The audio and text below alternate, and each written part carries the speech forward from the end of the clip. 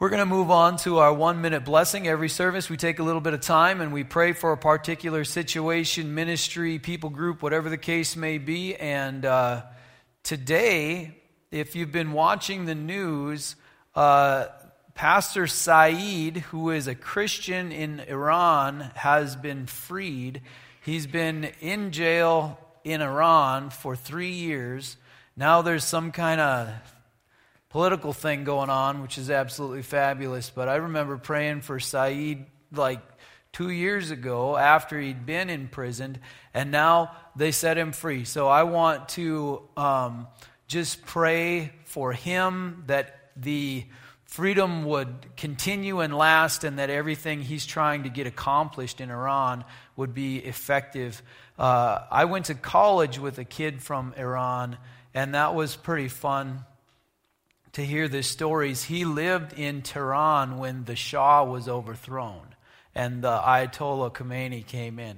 He said he was like 11, and he said these U-Haul trucks or Ryder trucks would come screaming through, and they'd stop in main intersections and throw the back open and start chucking automatic weapons out into the crowd so that there could be the revolution. And him and his friend got one, when they were 11. And so they're playing with it. And then he said it was time for supper. So their mom, his mom said, it's time to come in for supper. And like, oh, darn. So they took the thing and hid it under the bushes and went in for supper, stuff like that. It's a little bit of a different reality than what we experience here. And so, hallelujah, I can say anything I want. I'm safe. That's not the case everywhere on the planet today.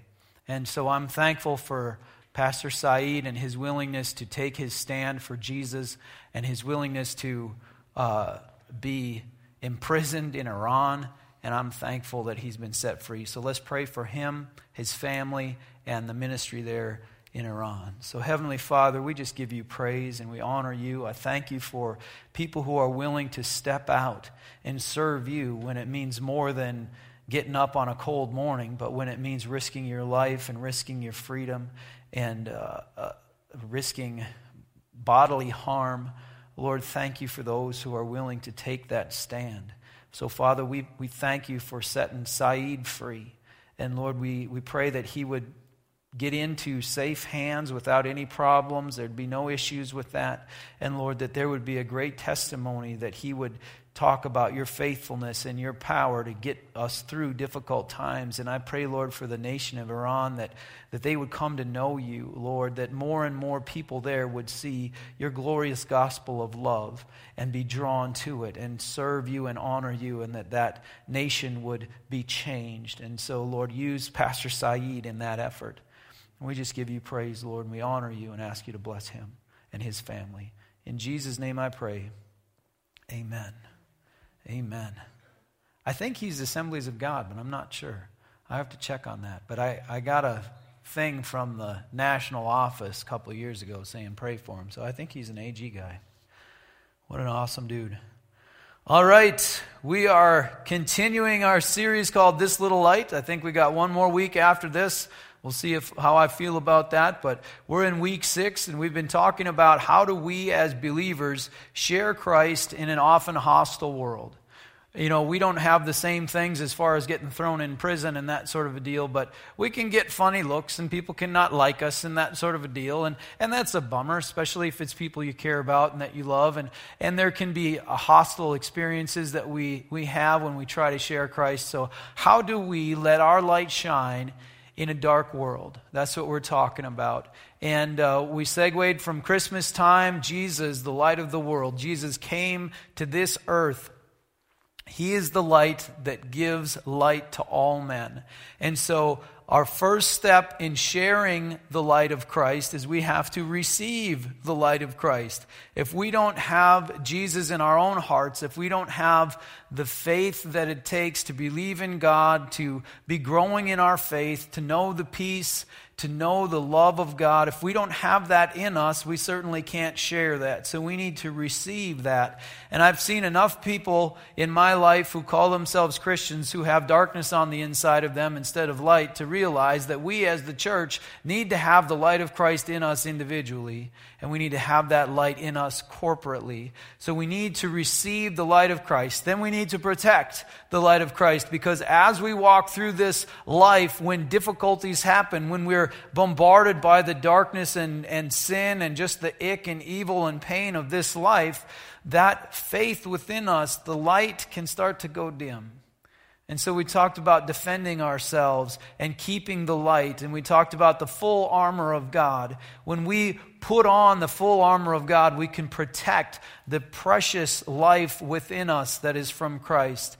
Then we talked about understanding what day it is, knowing what period in history we are in. And we're not in the time of the law. We're not in the Garden of Eden. We are in the day of salvation. It's a tremendous time to be alive. The Bible says now is the time of God's favor. Today is the day of salvation, referring to this day. And this day will continue. The day of salvation continues until Jesus comes back, and it's the day of judgment. So now is the time where any human being on the planet, no matter what they've done, no matter who they are, what their lineage is, what their nationality is, any human being on this planet right now can ask God for forgiveness of sins and to be brought into His family. They will be given the right to be a child of God, be given everlasting life, and God will walk with them through this life. This is a wonderful day to be alive. This is the time of God's favor, the day of salvation. I'm glad I live now. We talked about the dude that was collecting firewood on Saturday that got, the sentence was execution. You know, collecting wood on Saturday, executed. That was the day of the law. Hallelujah, now is the time of God's favor. Today is the day of salvation. If we're going to let our light shine, we need to know what day it is, and today is the day of salvation. If it was the day of the law, I would teach you how to follow the law. It isn't. Now is the time of God's favor. Hallelujah for that. We need to share the favor of God with the world. Then we looked at something that Jesus was insulted by. He was called something that was an insult to Him, meant to malign His character. They called Jesus a friend of sinners. And so we looked at how did Jesus treat people who made bad choices. You know, we don't use the word sin in our normal language. What we say is bad choices. And so how did Jesus treat people who made bad choices? Well, it's very simple. Some things in the Bible are complicated. This thing is not. If Jesus saw somebody who was making bad choices, who was living out self-destructive behavior, who was causing problems, what Jesus did was He connected with them, talked to them, showed interest in them, and invited them into a new life. Invited them to change. Invited them to follow Him. So that's what we should do. If we're going to do what Jesus did, and we're going to let our light shine in the darkness, then we connect with people and we invite them to change. That's what Jesus did. Now, Jesus was a friend of sinners, but Jesus was not a friend of religious dysfunction. We talked about that last week. Jesus, He just laid into the religious folk in Matthew chapter 23. It's called the woes. There's all these woes. 7 or 8 woes, depending on which Bible version you read. And so there's all these woes and things that we're not supposed to do. So we can look at what Jesus did, learn what we are supposed to do, connect and invite. But here's a bunch of stuff we're not supposed to do, a bunch of religious dynamics, and a few of them, I just want to cover a couple of them in our little recap here. Isn't recap time fun? I enjoy recap time. Matthew 23:13 says, "Woe to you, teachers of the law and Pharisees, you hypocrites! You shut the kingdom of heaven in men's faces. You yourselves do not enter, nor will you let those enter who are trying to."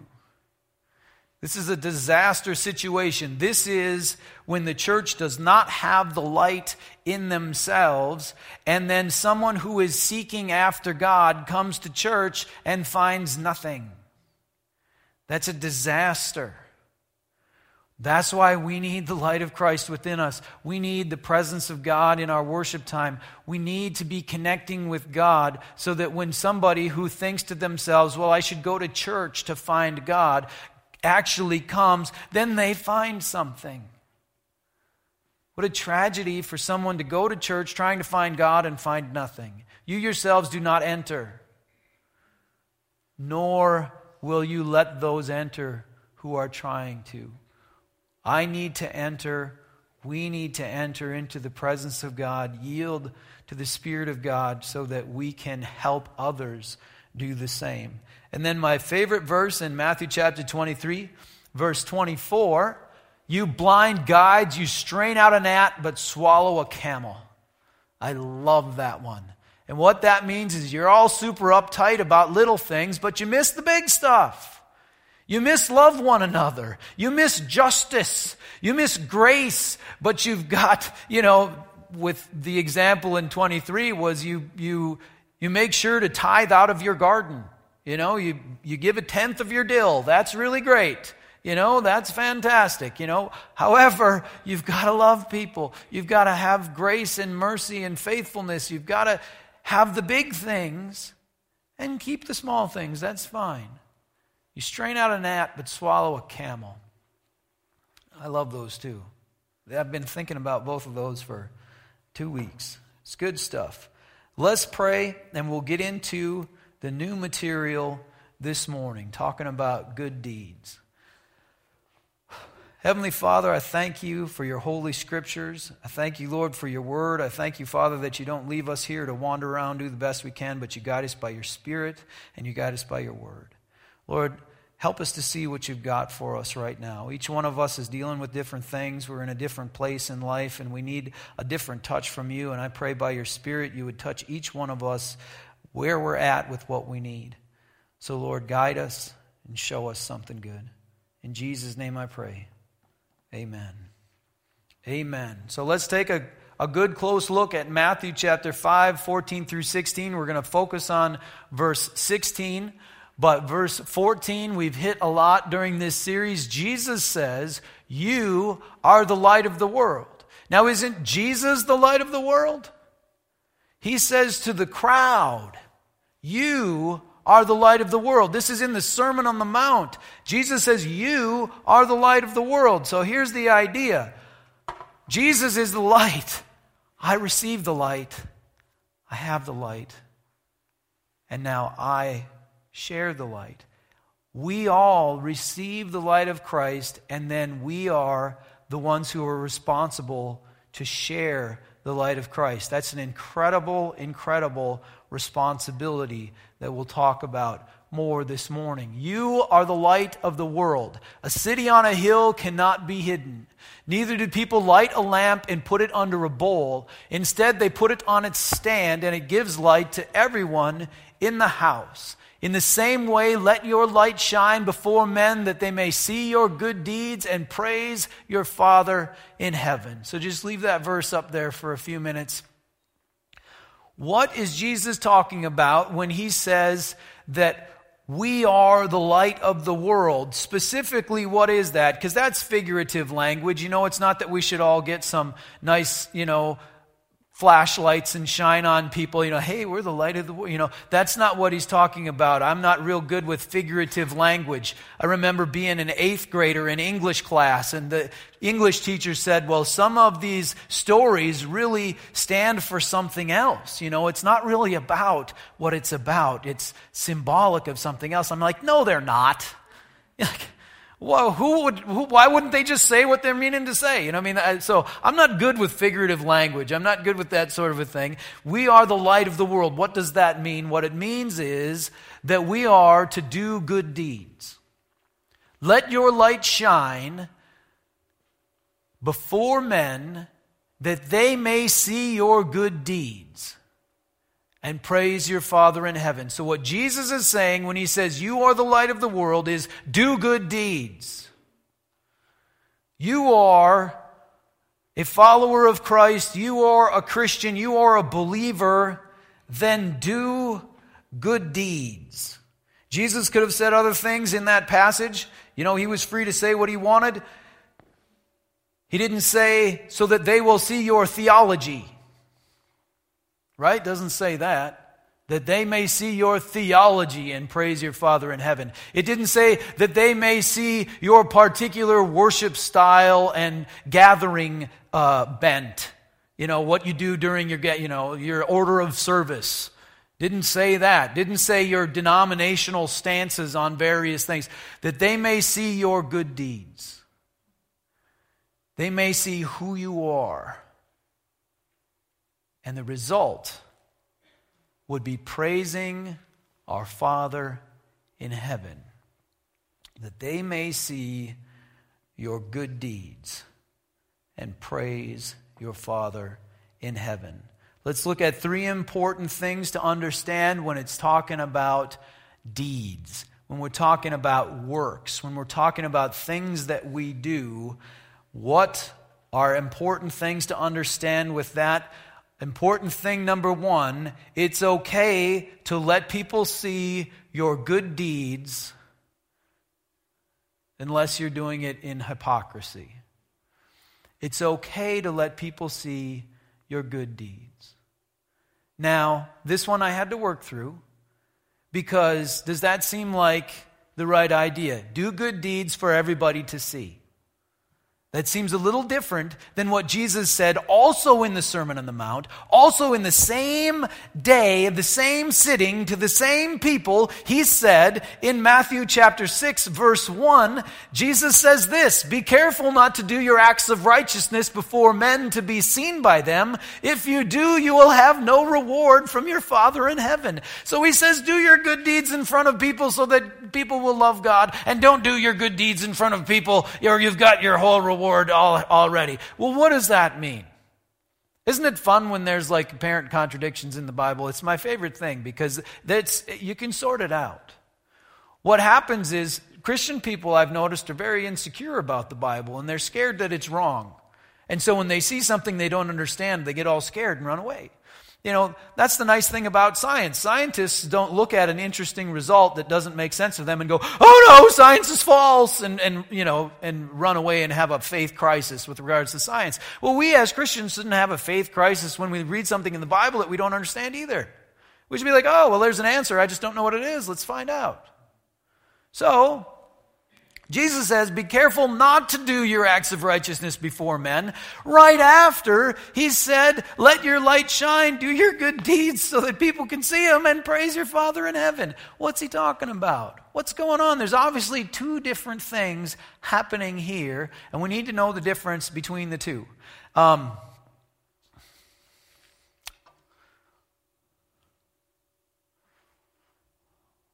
Last night I went really long, so I got to be careful. All right. There's some important dynamics to understand. We are to represent Christ in our lives. We are to do good things, help people out, and let that show God for who He is. Let's look at a couple of sections of Scripture from 1 Peter. The first one, please don't be offended. I'm going to explain this better on February 14th, but we'll go through it fairly quickly here today. 1 Peter chapter 3, verses 1 and 2. Peter is talking to women who are married to unbelievers and saying, here's what you need to do in order to help them find God. 1 Peter 3, we're going to read 1 and 2. Wives, in the same way, be submissive to your husbands, so that if any of them do not believe the word, they may be won over without words by the behavior of their wives when they see the purity and reverence of your lives. Let your light shine. Let your husband see the purity and reverence of your life. Don't nag him. Don't berate him. Don't be obnoxious. Well, if you that sort of stuff. Show him who God is by who you are. That's what this is saying. Now, on February 14th, so Sunday, Valentine's Day is on a Sunday, so got to talk about marriage and, those types of relationships and that sort of a thing at that time. We're going to talk about love and respect and what that all means. And the fact of the matter is, there's been a very dramatically ridiculous confusion with regards to what the rights of a husband are in a Christian marriage. And the husband is the spiritual head of the home, which means he will answer to God for what type of husband he was and what type of father he was. You know how it says in the Bible that leaders will give an account before God. I will give an account for Good Hope Church. How I manage things, what I put together. I'll have to answer for the bylaws. God will sit me down and say, well, what about this? And I'll have to answer. And husbands will have to answer for how they treated their wives and how they raised their kids, because they've been given that place, so they will have to answer. It's what the deal is. We'll talk about that again on the 14th. But you can see this is an example of letting your light shine and winning people over without even telling them anything, but just showing them by how you behave. 1 Peter 2, 11 and 12 is the same basic concept. Dear friends, I urge you as aliens and strangers in this world to abstain from sinful desires which war against your soul. Live such good lives among the pagans that though they accuse you of doing wrong, they may see your good deeds and glorify God on the day He visits us. So this is talking about letting your light shine in a dark world, about being a person of character, being a person of strength, being a person that represents God with who they are and what they do, and people notice that. That's important.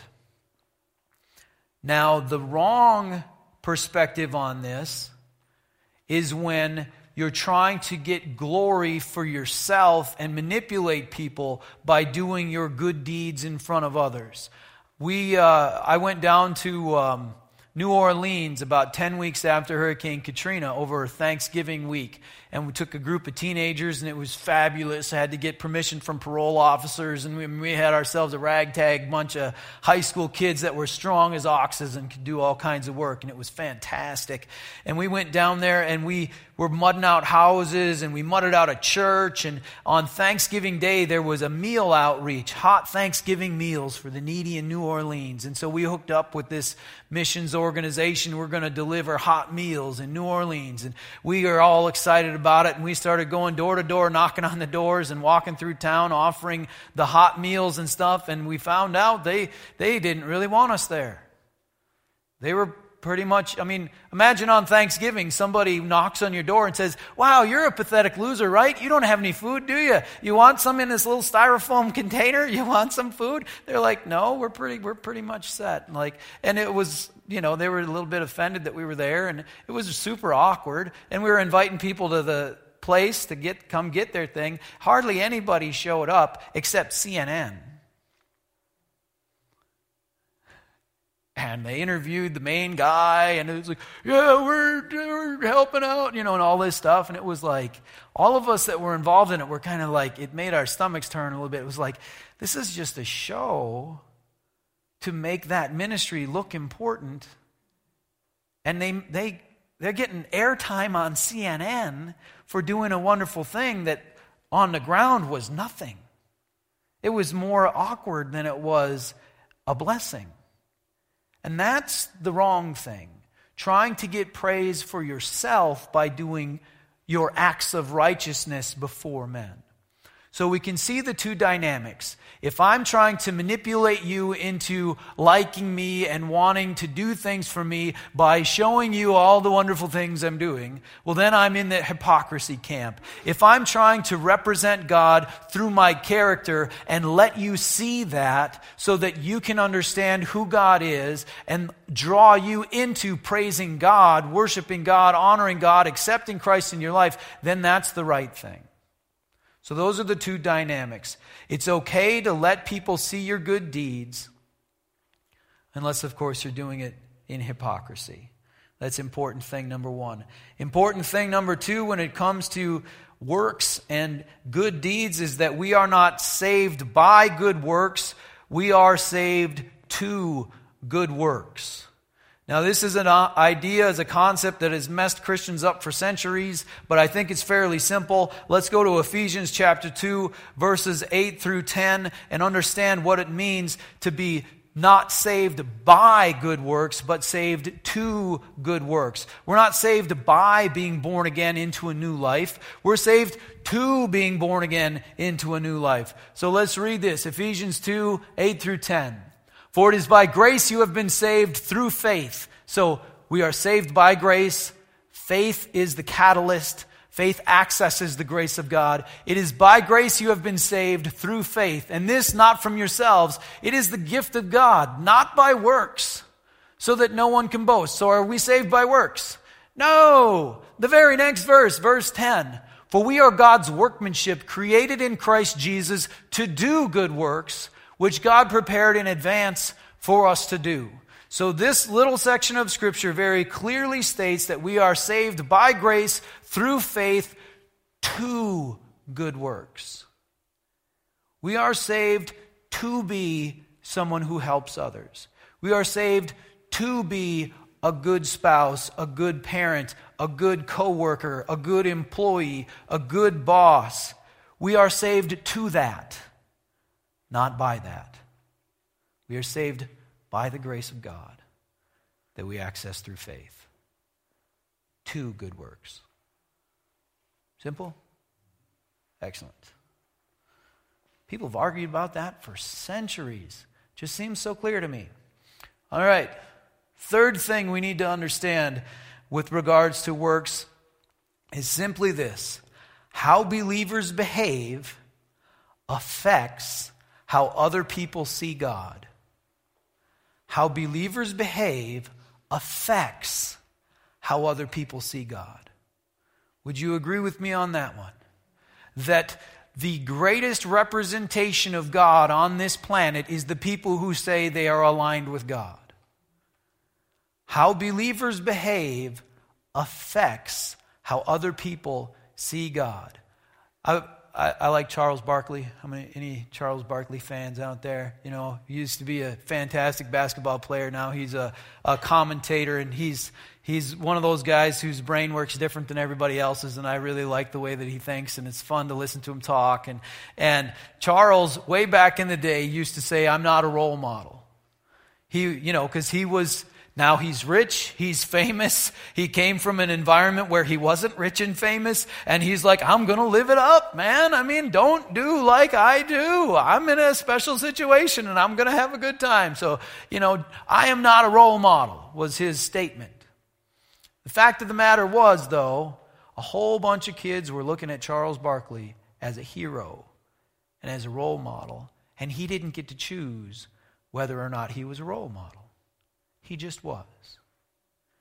Every believer is an ambassador for Christ.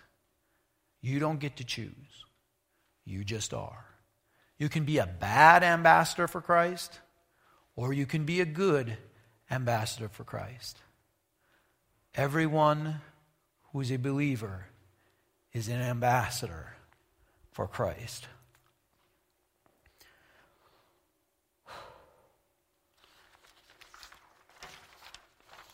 How fast can I talk? Here's what we're going for. Acts chapter 4, verse 13. We're going to skip the one that says the name of God is blasphemed among the Gentiles because of you. It's the one, it's a reference to Ezekiel and Isaiah, and basically talking about how God's name is profaned among the nations because of the behavior of the followers of God. We don't want to be that person. What we want to be is this. Now remember Peter. He was the one who said to Jesus, I will die with you. Jesus said, get some swords. Peter said, we've already got 2. And Jesus said, that's enough. And so Peter was ready to go when the bad guys came to get Jesus, and they're going to try him and crucify him. Peter pulls his sword out and he whacks the dude in the head, cuts off his ear. He's like, whoa. And Jesus said, no. The swords were there so that you could get away, not so that you could be killing people. And so Peter wasn't quite sure what to do, and he was scared out of his mind. He denies Jesus 3 times. He runs in fear.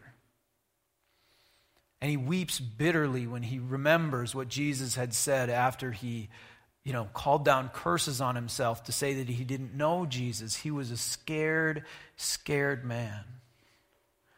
But something changed. Jesus rose from the dead.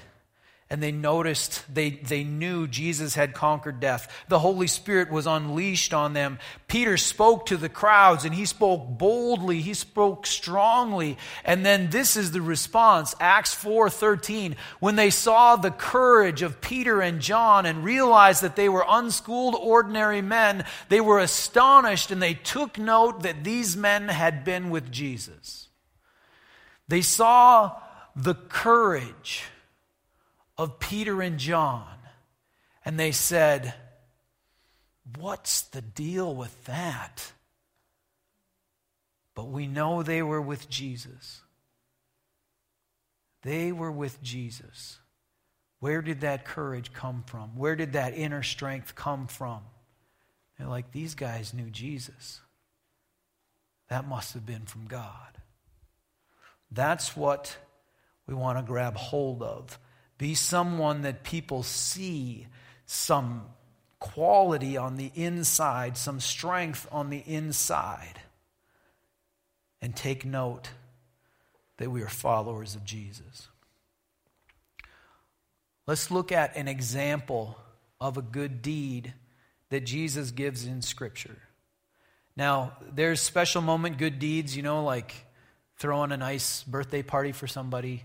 There was the fundraiser yesterday at the Armory for Jesse Parpala. Those are the types of good deeds that are, kind of one-shot good deeds. I prefer the long-term good deed things like being a good parent, being a good spouse, being a good employee, those sorts. I like the long-term good deed things, but there's the short-term ones as well. Helping out at the orphanage in Jamaica, things like that. Jesus gives an example of a good deed. And I'm going to invite the prayer team up. Where's our prayer team at? Come on up. It's going to take a little bit to read through this scripture, but this is essentially the closing part. It'll be about 5 minutes.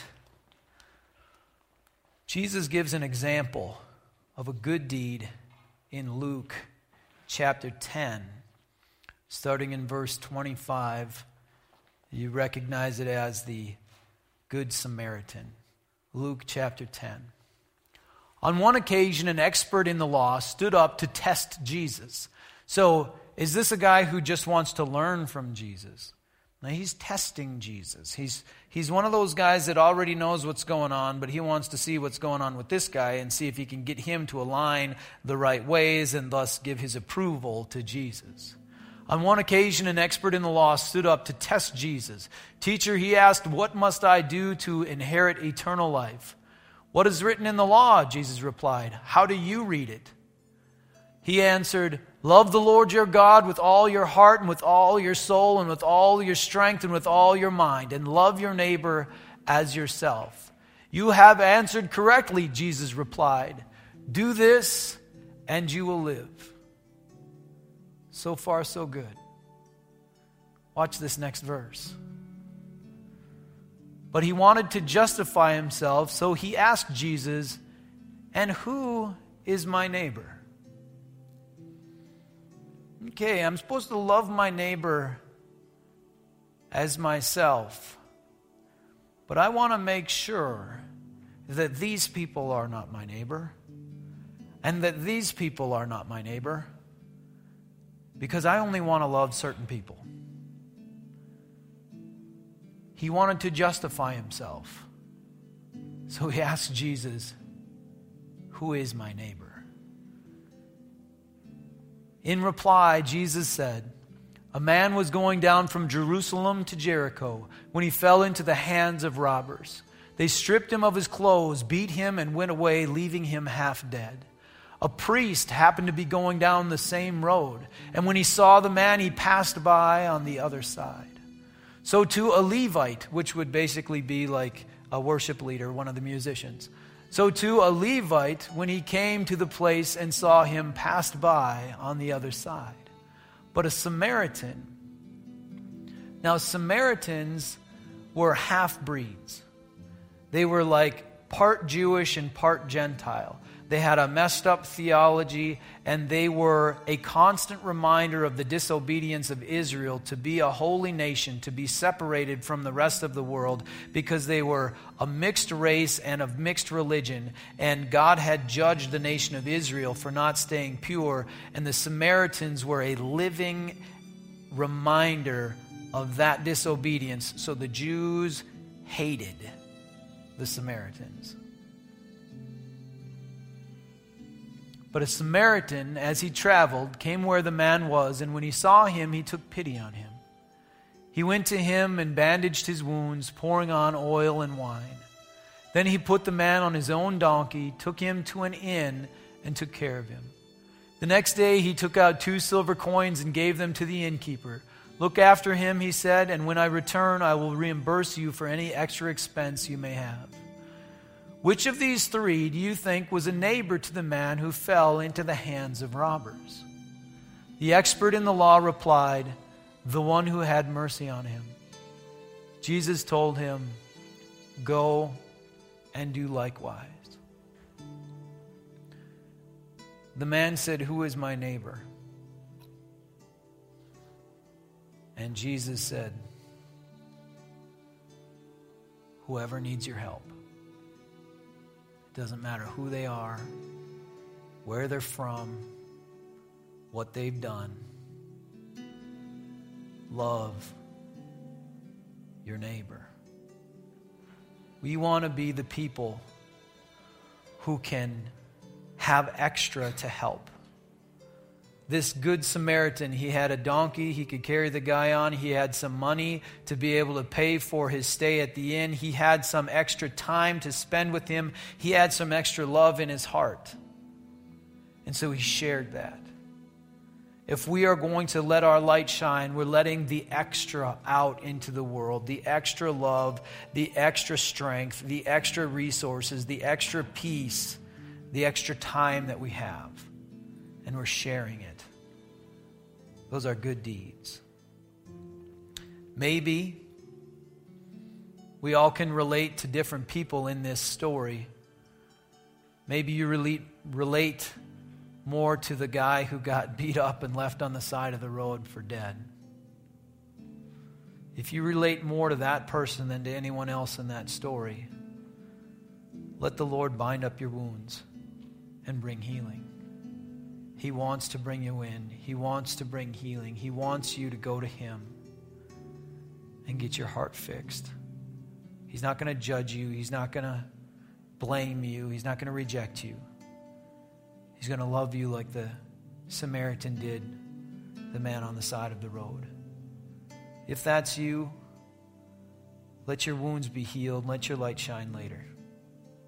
Today is the day to receive healing from God. So we're going to pray. Heavenly Father, I thank you for your grace and mercy. Lord, I thank you that you bring us from death to life. You bring us from being part of the problem to being part of the solution.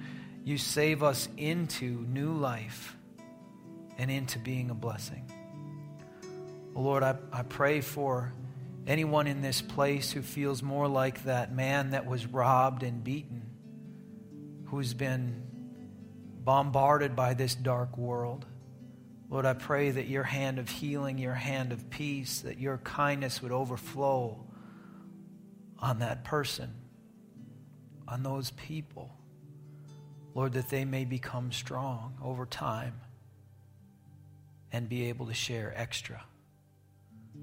So, Lord, we thank you. We give you praise. I pray a blessing over each person in this place. I pray, Lord, that your peace and love and strength, that your light would build within us and overflow into our world. In Jesus' name I pray. Amen.